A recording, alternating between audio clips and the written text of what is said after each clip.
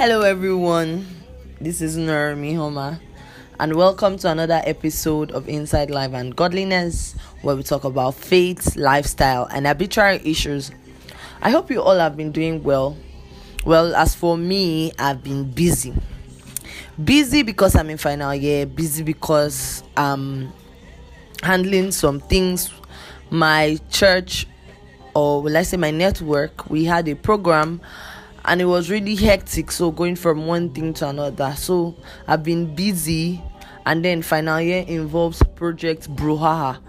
So everything is just a truckload of responsibilities. But yeah, I'm back. How have you guys been doing? I hope you've been doing well. I hope you've been doing great. Today, I would like for us to talk about something I consider necessary, especially as a believer. Now, if you're not a believer and you're listening to my podcast, I would like to challenge you to know where you stand. I believe that we are getting to a point in our lives where if you don't know where you stand, there would be problem, because you'll be a mutant. And when I mean you'll be a mutant, I mean that anything can get to you, and you can't just fall for anything. You would have different ideologies. You see a lot of people, they call themselves free thinkers, and yet they say they believe in God, and at the same time, they just accumulate a lot of beliefs in their brain. And at the end of the day, it's problematic, because you will not even know where your problem is stemming from. You would not even be so sure of yourself. At the end of the day, you find out that you start having identity crisis and a truckload of crisis. People, there are a truckload of crisis in our world today, and that's why people delve into various things to find happiness, to find joy, because there is a truckload of problems. So today, I would like to talk on conviction. Now, there's this scripture that I just went through, and that scripture is in the book of 2 Peter. When Peter an apostle, Peter the guy who denied Jesus Christ twice, Peter the guy who was very he acted on instinct. Anything he thought of, that was what he was going to say, and he was so emotional that he would not deny Jesus, this and that. And at the end of the day, on the day they carried Jesus and they were to nail him to the cross, and Peter was there, and it was just even mates that accused Peter that, this man, if you see the way he denied Jesus. And so thank God for the mercy of God that intervened, and Peter had a stronger conviction.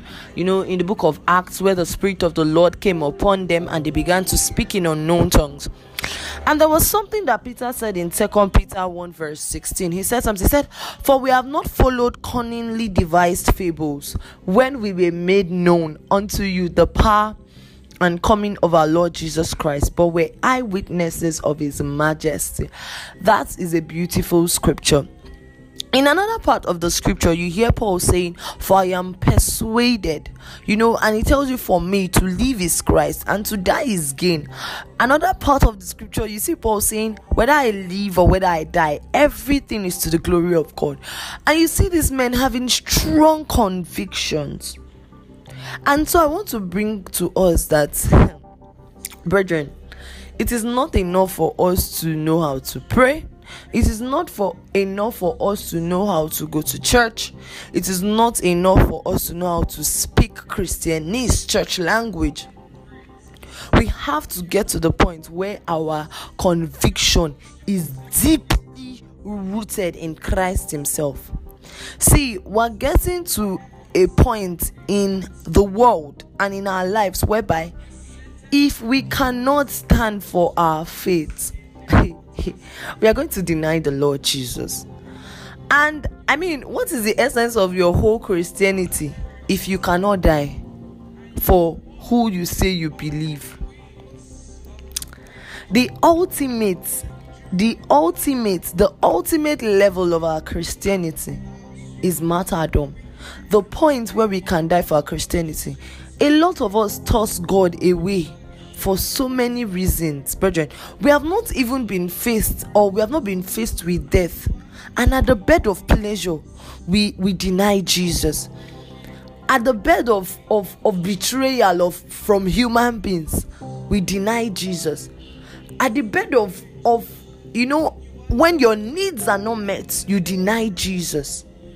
Just little things, trivial things, and then we deny Jesus. How much more when we are faced with death? Hey, see, the church in Afghanistan, upon everything that was happening in Afghanistan, there was still a church that was, an underground church in Afghanistan. And about a week ago, everyone in that church was massacred for their faith, denied Jesus, and they sank to their death. In the Chinese church, the church till now is still facing persecution. and they are so strong in faith because they understand that, because they understand that this gospel that we have received is the gospel of life. Because they understand that this gospel we have received is realer. It is realer than this real life. I want us to begin to work our minds. Work it out. Start telling your mind that if you are faced today, if you are confronted today to deny Jesus, can you stand for your gospel? Can you stand for this gospel? It's fine that, yes, he daily loads us with benefits. It's beautiful that, yes, our God will supply all our needs. But at the same time, there is a place in our Christianity that is called the fellowship of sufferings.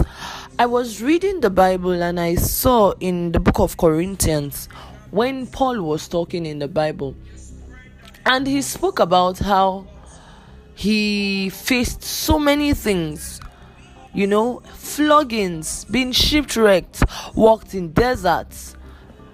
At a point in time, men fasted and denied themselves of food just to kill Paul. And then he stood up, still standing for this gospel. What are these people seeing in this gospel that we are not seeing in this gospel? What have these people seen in this gospel that we have not seen in this gospel? We must labor to touch the meat of this gospel. We must labor to touch the true essence of this gospel. We must ground ourselves in the word and, dig deep. That nothing can move us from this gospel. Paul said that what shall separate us from the love of God? Shall trials, tribulations, heights, depths, length, shall angels, demons, persecutions, can they separate us from the love of God? He said, nay, for we are more than conquerors in Christ Jesus. Brethren, we are more than conquerors. For though our outward man perisheth, our inward man is being renewed from strength to strength. Hey, Jesus. See, the time I knew that, you see, this gospel I've received, I would have to get to a point where prior to this, the reality had not really dawned on me. I always thought of how I would lie down, at a very good age, maybe 8 something or 9 something, and I'll just lie down on the bed and die. But then this year there was a time that we heard of the Fulani herdsmen attacking our territory, and we still had to go out to pray. Normally people would be like, be as wise as serpents, this and that. When I went out to pray and I was scanning the environment for every little sound. I was scan the environment. Every little sound, I was scan the environment, and different thoughts kept on processing in my head. I was like, "Is this how I would die? Is this how I would die? What will I tell my parents? Is this how I would die?" I remember a meeting we had, and we got a call from a man who was a missionary in Niger State with his family. and we were asked to pray for them because their camp was under siege. He was the one that brought education to that particular village, because that village in Niger was really a village that was secluded. They did not understand English. I think they were still walking around naked or something like that. He brought education, he brought the little civilization he could bring, and he started teaching the people about Christ. And then we heard that their camp was under attack. As at 6 a.m. the next morning, I heard that the man had been killed with his 3-year-old son. Hey! When I heard this, I said, Jesus, if God sent me as a missionary now, will I go? Brethren, we must get to that point where we can lay our lives for this gospel. Where we can lay our lives for this gospel. I will not tell you I'm there yet, but every day I ask the Lord for strength of conviction that at the point of death, I will not deny my faith. That when I'm presented with pleasure, I will not throw my faith away. That when I am presented with something that looks good temporarily, I will not forget this faith that I have proclaimed with my life. That even if it costs my life, I can lay it down. Because what is life? Because what is life outside of Christ? So I've come to challenge us today. We must get to that point. As a believer, let this be in your subconscious. You are a pilgrim on earth, and you must get to that point where you have decided and you have made up your mind that you can lay your life for the gospel. Wow, thank you for listening. I hope that I've poured hunger in the heart of someone. But ground yourself in God. Ground yourself. Know God for yourself. People say know thyself. That Socrates said know thyself. I tell you, is it Socrates or Plato? But me, I'm telling you today, know God for yourself. Have a nice day, and thank you for listening.